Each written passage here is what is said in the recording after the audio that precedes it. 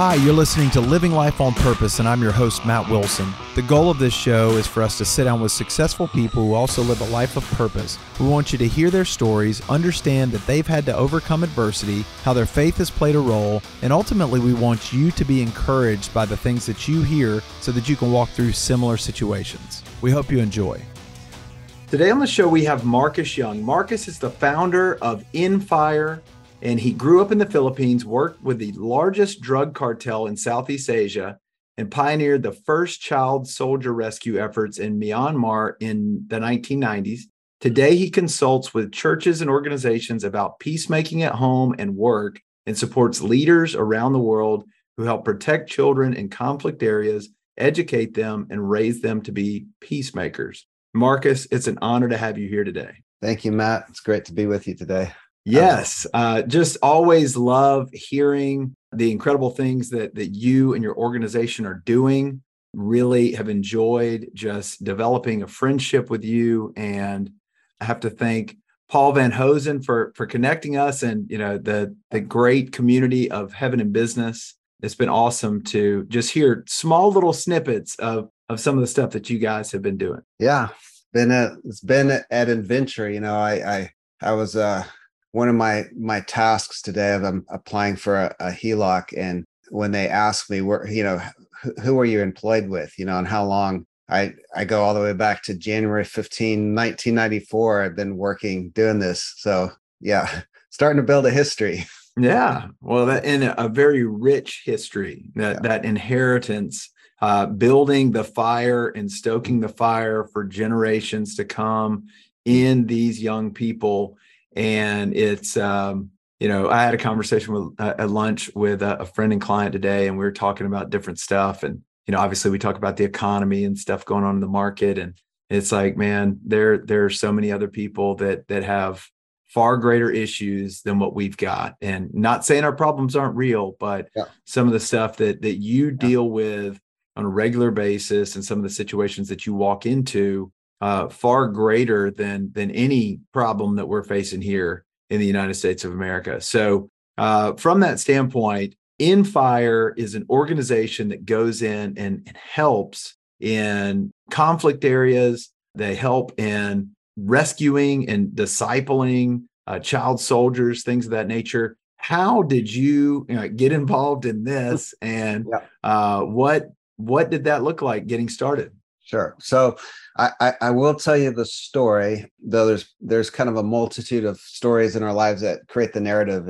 and inform that. But I'll also qualify that by saying, though we're pretty well known for our work with kids in armed conflict and child soldiers, our work is quite a bit broader than that specific niche.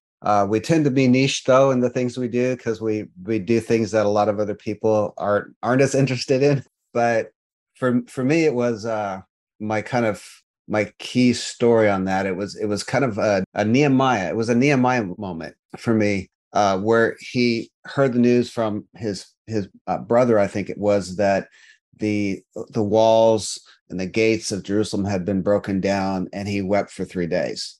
And God just grabbed his attention, and he was a lot of risk when that happened, because you're supposed to have a happy face in front of the king. But I didn't have that part of the experience, but it was a dramatic moment. And what had happened for me is I sent a friend of mine up. He was a local indigenous guy, part of a tribe that had been headhunters for centuries, and part of this kind of drug cartel army space. He had actually been when he was in his early 20s, he was a mercenary, had like 300 people working under him when they were running drugs before he radically met Jesus. He's got some great stories. I hope one day he'll write a book about it.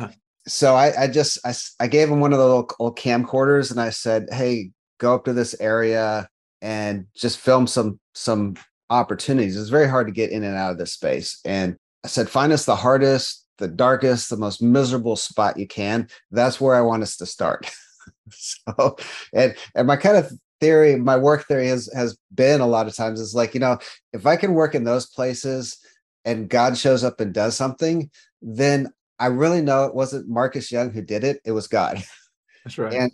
And I've always kind of thought, if I just went out and planted a church or did, some of the kind of mainline Christian stuff, kind of think I can do that. So that's never inspired me too much. I'm more inspired to say, what can't I do?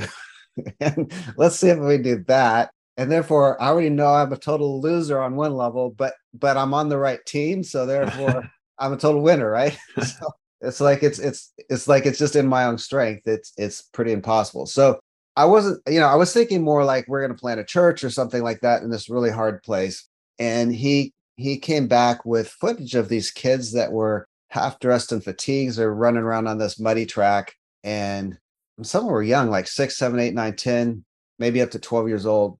And I'm like, why are these kids all dressed up like soldiers? I started asking him questions when he's playing the film for me. I remember the moment I was standing kind of in my office, door half open, and he's just playing on this little screen, and I'm looking at it.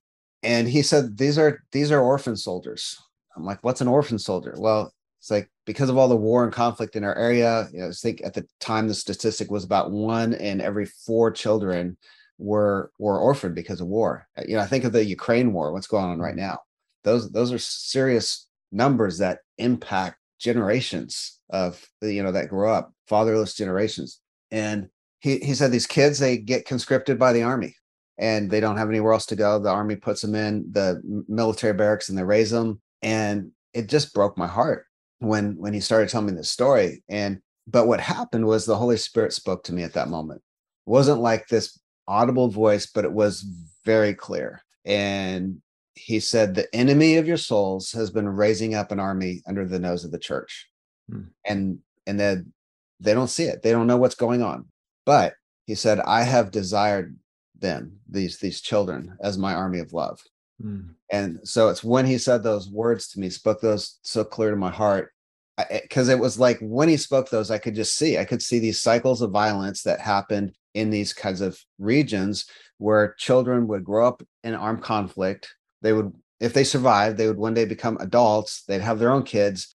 And you've set this cycle of violence because they're angry, they're full of violence, and it just sets this culture in place that cycles. And so we have war upon war upon war that just happens. And I saw the pattern. I saw how the church was missing this, not seeing this pattern. And that's where the Holy Spirit just grabbed my imagination and my heart. And I literally cried. It wasn't like constant, but was hours and hours every day for 3 days. I mean, I just, every time it would come, I'd just start weeping again. And I didn't realize at the moment there was like a Nehemiah call, like there was some kind of thing where God had given me a mandate. I didn't connect the dots there. I just knew something had to be done. I told my friend, we got to do something. He's like, you're crazy. And everybody I talked to told me I was crazy. They're like, why would this cartel army give you some of their kids?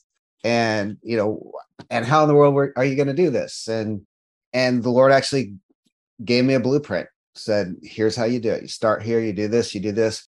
And we did. We followed the blueprint for years and years. I think in 8 years, okay, we, after, following this blueprint out, we rescued one.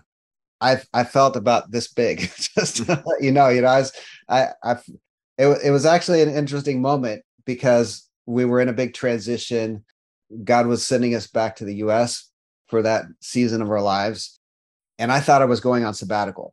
Now, we had done a lot of things during that time. I'd done a Bible translation. My granddad had translated the New Testament for one of these tribes in this region. It was Thailand, Myanmar, Laos, Yunnan province, China region, where my family had worked for years. He'd done a couple Bible translations, but this one had a New Testament. They didn't have an Old Testament. I got involved in the project reluctantly, and it was a messy project. Like the guy who ran it for the beginning of the project I was in was like the chair of the board was a major drug trafficker who had assassinated 13 people that first year I jumped into it. Wow. And so all the way through, just mess, challenge, to the point when we actually started delivering our first Bibles. We did a big evangelistic campaign, and 30 of our key leaders, pretty much all of our leaders at that point in time, got thrown in slave labor camp. So again, another story, but So I'm just saying I had done a lot of other things in that space. We'd done a lot of successful work with kids at risk already. We just hadn't accessed these child soldiers. And so it was about 2004 when I started to get these kind of like rumors, you could say, where the government, the local government in this rogue state, this rogue region was saying, hey, we're interested in giving you some kids. Now, at that point, we already had teachers going into some of the military camps that we had arranged where they would teach a couple days a week. So the kids would come and, for a few hours, they get to sit in school and learn reading and writing. And we weren't allowed to teach about God, but there were still ways to do it. Like, this is how you spell God. This is God. This is who God is. So there's still ways to expose kids. And we did things like Christmas. We'd bring in food and clothes for the kids, which was pretty controversial because it's a rebel army that's funded by drugs. But these kids were dirt poor, and needed help. So we had built some significant bridges at that point, and there were a number of things that happened. But so I'm gonna stop telling stories at the moment, but just say our first breakthrough was that the Army actually dropped 30 kids on the doorstep of a children's shelter we had that was very close to a military base. That children's shelter was built for 30 kids. So we're already at full capacity, but all these kids were following Jesus that were in this home.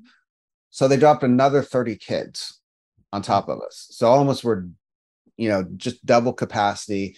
All these kids had malaria, really sick. And I told my team, I said, hey, we're not ready for this. We don't have the money. We don't have the space. You got to return these kids to the Army. And the Army's message to us was, you've been asking for kids from us. They're going to take them. And that's, again, kind of the way my life has worked sometimes, is like, sometimes I'm just clueless. Like when God's doing something, there was one of those moments where I was like, we can't handle this. It's not time yet. And God's like, no, you can handle it. And it actually, we were able to get some medicine in from another country to help these kids. None of them died. They all met Jesus really quick because there was already like kind of a one-on-one exposure to a bunch of kids who already knew Jesus. So it was really kind of an easy moment for us. Some of our next moments when we took on more kids in big batches, like 80 kids at a time coming out of the military, those were pretty stressful because a lot of these kids are coming in with trauma. Imagine like 40 or 50 kids wetting the bed at night, and you don't have washing machines, and you're already short staffed. So just those kinds of just practical issues of trying to help kids, survive and come to a place of peace. And the people I have worked with over the years, there's just some amazing people. But that was kind of the beginning. You have to be careful when I get going. I could just ramble. Yeah, well, the thing that I know is the devil, since the very beginning, he has been messing with identity. He wants people to not understand who they are in Christ. He wants them to question their identity. And, that's what we're seeing right now in America. It's identity over and over and over. It is the bombardment of identity. And what we've seen in America, similar to those situations that you're talking about, is a fatherless generation. Either people that didn't have a father in the home, didn't have a father and a mother in the home. They're growing up. They're being, raised by screens. They're being raised by everybody but their parents. And so, first of all, he's trying to take them out on the front end, through abortion. And if he can't take them out on the front end, then maybe he can just remove the father from their life and then just continue to plant seeds of doubt about who they're called to be, things of that nature. So with these children over there, it's a similar situation. It's just different geography. And then the things that they're exposed to, it's even more harsh than the kids that are exposed to stuff here.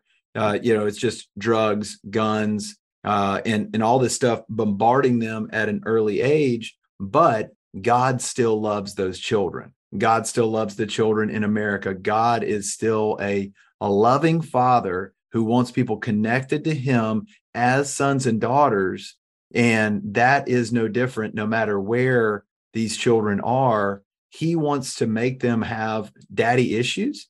He wants them to have issues of abandonment and that orphan spirit. And if he can get that promoted in their life bigger than anything else, then he can fuel anger, and he can fuel bitterness, and he can fuel all kinds of deceptions and lies that will continue to, just follow them forever until they are free of that orphan spirit and become sons and daughters. So when love comes in, fear has to leave. And so you're bringing in love into these situations and changing lives that way. But the enemy absolutely hates it. He wants to make sure that the fear and the control and all of those things are greater than any of the truth that you and your team are trying to speak to them. So it's, obviously you're dealing with opposition in the natural, but you're also dealing with opposition in the supernatural. And so as you start to move into these situations, you are having breakthrough, but the one situation that you shared one day on one of our prayer calls was when those people that did get locked up in the slave camps, that they had already started to minister to some of these children. And explain that story about what happened when they finally got free, what the children themselves were saying. Yeah, well, in that particular case, so this was back to that story about some of our leaders who ended up in slave labor camp. And when one of my particular friends, he's an apostolic man, was set free, he had to leave the gates because it was like a fenced off area, and he's walking out up to the main road, hiking up this muddy track. But as he's leaving the gates, these child soldiers are throwing down their weapons and chasing after him. And you got to understand too, that part of the story is that at night they would come to him and they would ask him, how do we get free of this place? Which is interesting when they're the ones who are guarding you. But you need to understand that a lot of these kids are forced into this position and they're shot if they run away. So, or disciplined severely.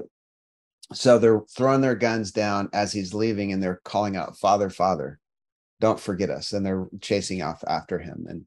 And it was just a heartbreaking moment where you realize that these kids are fatherless, and they're desperate for a father. And one of my favorite little teachings that kind of connects on this is James 1:27, which most of us familiar with Bible know this verse. It's true and undefiled religion before God and the Father is this, to visit or to care for the orphans and the widows in their distress, and to keep oneself unspotted or unstained by the world. And what's interesting to me is this couplets that's used, the orphan and the widow, is a very common theme or couplet throughout the scriptures. And when you look at it from an anthropological perspective, you have kind of two key revelations of God in the natural that tie in with this. You have the revelation of God we find through our parents. And when you kind of look at some of the stories of people who've gone through a lot of healing or need to, or struggle with their image of God as Father, there's this big gap that happens for people who don't have a good image of their father, right? And or even their mother, they like put these personas on God, of God as a bad parent. And if you have healthy relationship with your parents, it just puts you light years ahead in your identity, because you don't have to get through all these kind of bumps, right? And so this natural revelation we have of God through our parents is real.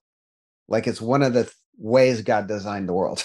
And then another one that we have is the institution or the sacrament of marriage, where in that is this revelation of Jesus as the bridegroom, and the incredible love between a man and a woman is supposed to reflect something that Christ and the church have, and this is one of the reasons I kind of see it as a sacrament, because it's something, once you're married, you say every day, yes, I do.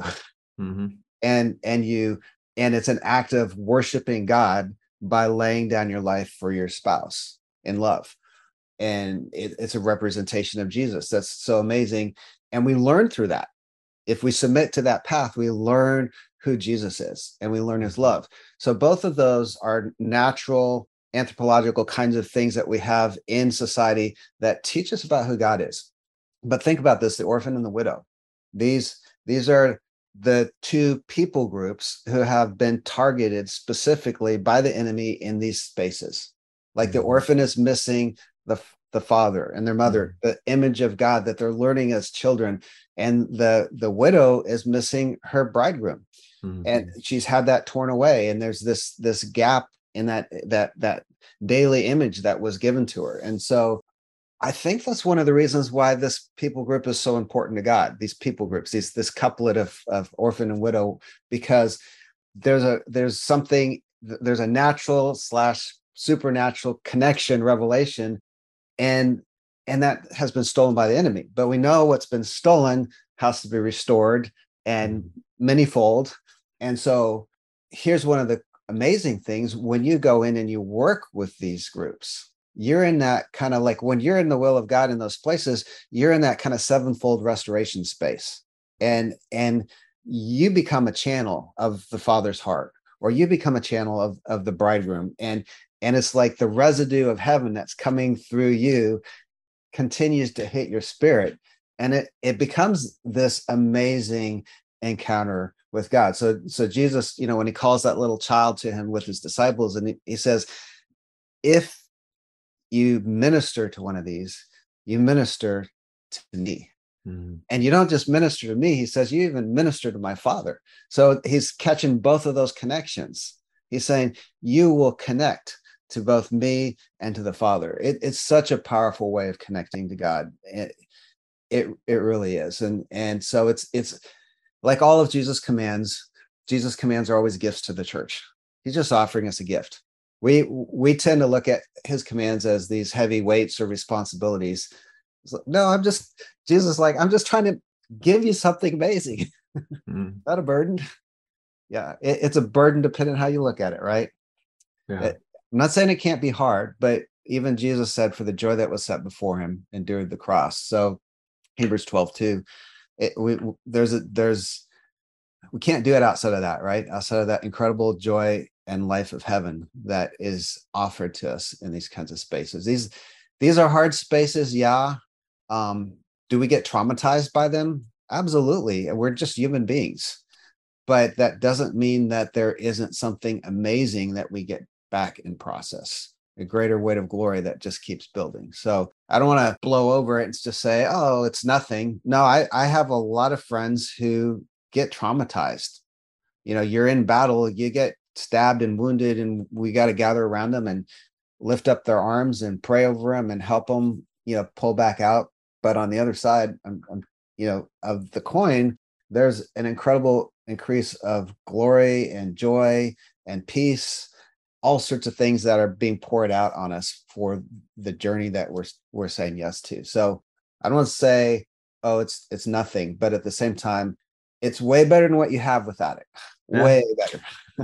Well, not just that, but we, especially living here in the Southeast in America, you're just outside of Nashville. I'm in Birmingham, Alabama. A lot of churches, a lot of Christians, and I'm using air quotes for those who will not be able to see this, but the whole mindset of comfortable Christianity and being relevant for today, and adapting to meet the consumer that you're trying to reach. I mean, the reality is Jesus didn't say to do any of that.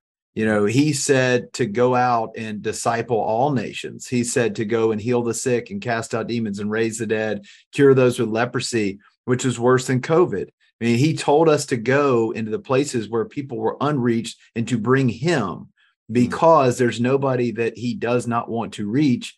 It's go to the ends of the earth. And, the more desperate the situation, the more he wants those people to at least have the option to say yes to him, or, he gives us free will. So people can continue. All right, I've heard what you have to say. I don't want it. Unfortunately, there is a spirit of the air that comes to kill, steal, and destroy. And, we're battling that in every situation. It is a spiritual war that is going on.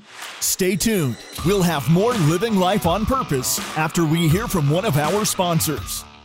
Are you a business person that's hungry for more of the Holy Spirit at work? Partnering with God is what you were designed for. Experiencing God at work and being a blessing to the city that you live in is accessible to every believer. Hearing from God for your business and city shouldn't feel mysterious or inaccessible. Heaven in Business exists to give you access to the tools and training you need to equip you to grow with God in business and influence. Begin with a free trial and an online membership, then explore the events, community, and other resources. Check out heaveninbusiness.com today if this is what you're looking for, and I promise you won't be disappointed.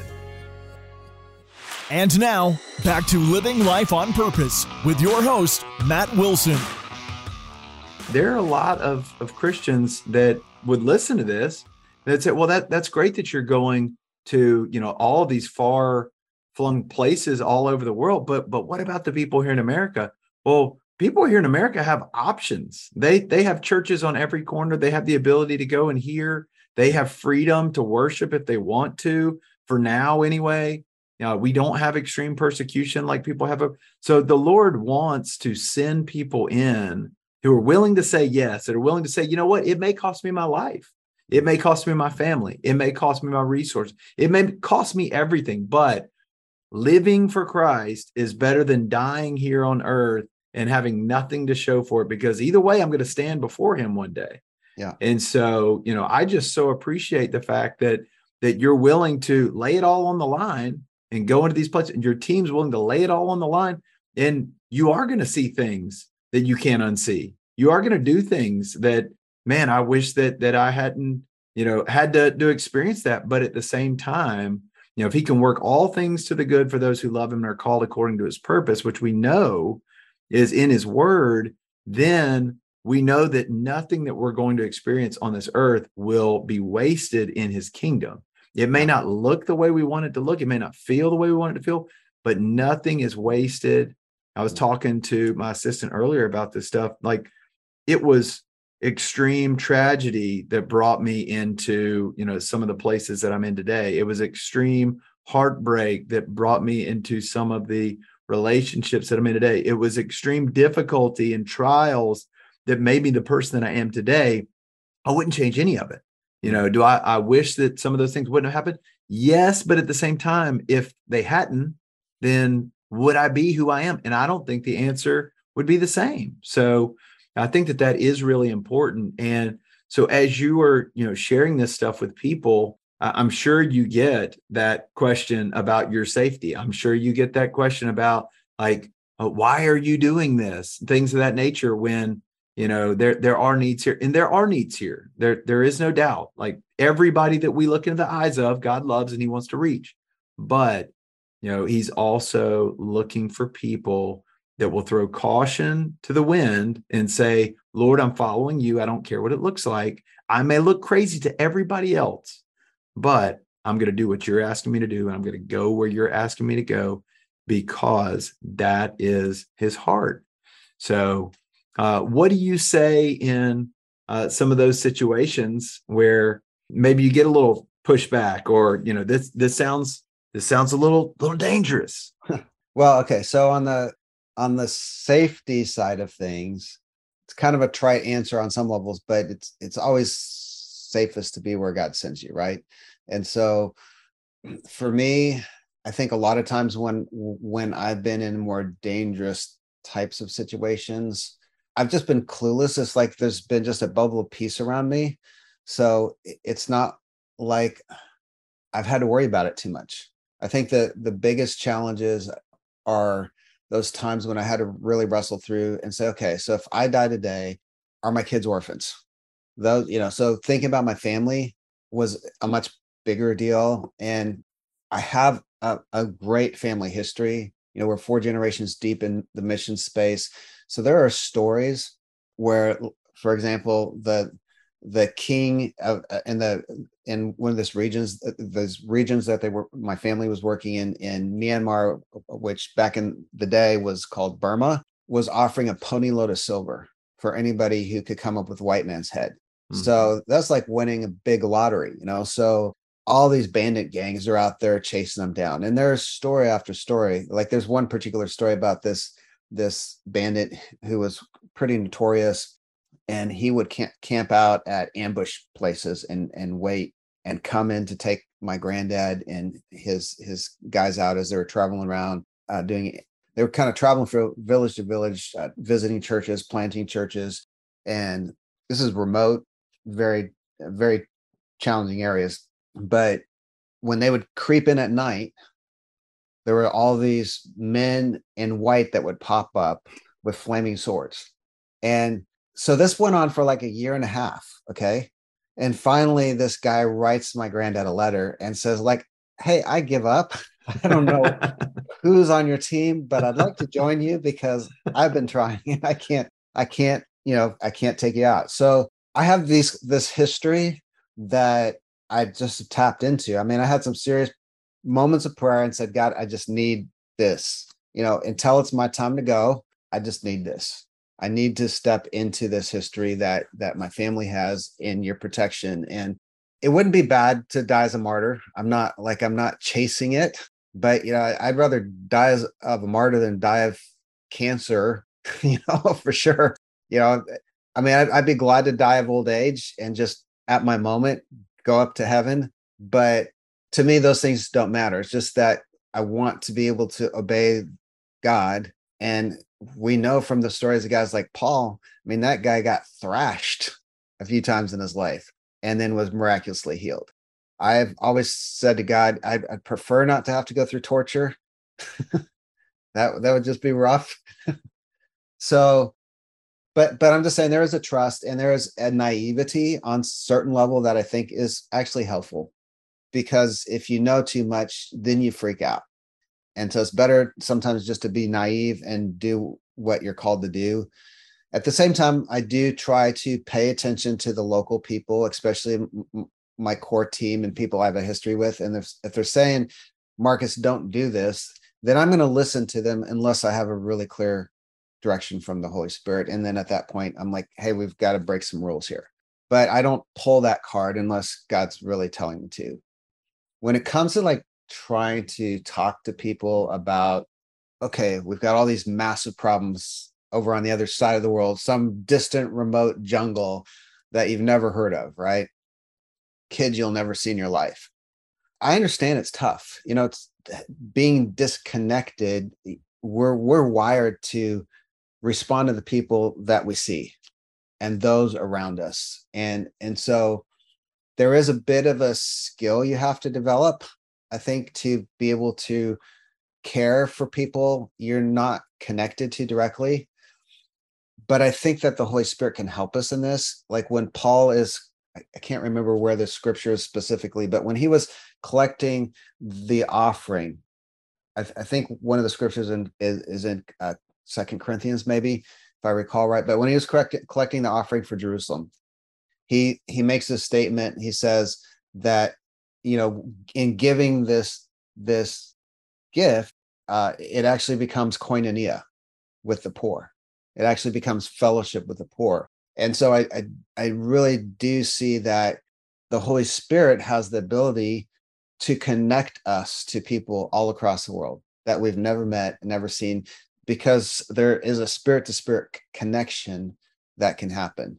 I mean, God's connected to all those people and we're connected to God. So why can't he connect the dots? So I think on one level, if we're willing, God will help us. Yeah. But I do understand. I mean, I'm careful about the stories I tell because I kind of see people glaze over because they just can't handle the kinds of things that I have to share. I've struggled many times in reentry when I'm like, you guys, please wake up, and I've been mad at the church plenty of times and had to learn that being angry at people wasn't all that helpful. that love was really the thing that was going to change people's hearts. So I've been through my journeys of figuring out how to do this and how to rhythm when I'm really exposed to things other people aren't. And I do agree, America has massive issues. This rising generation, it's terrifying, frankly, a lot of the things that we're facing. But we are a global world. And if I'm working in terrorist-ridden areas and keeping kids out of these spaces, and statistically, like, the kids who are going to become terrorists are the fatherless. They're the ones who are orphaned and raised in these spaces.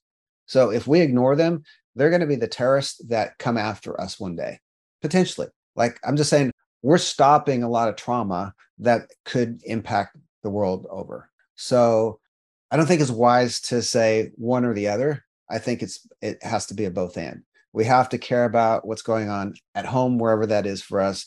We have to care about what's going on in our nation, but we have to care about God's world, because it's his world and he cares immensely about the entire population, global population of the world. There's not a single person that's not in his sight.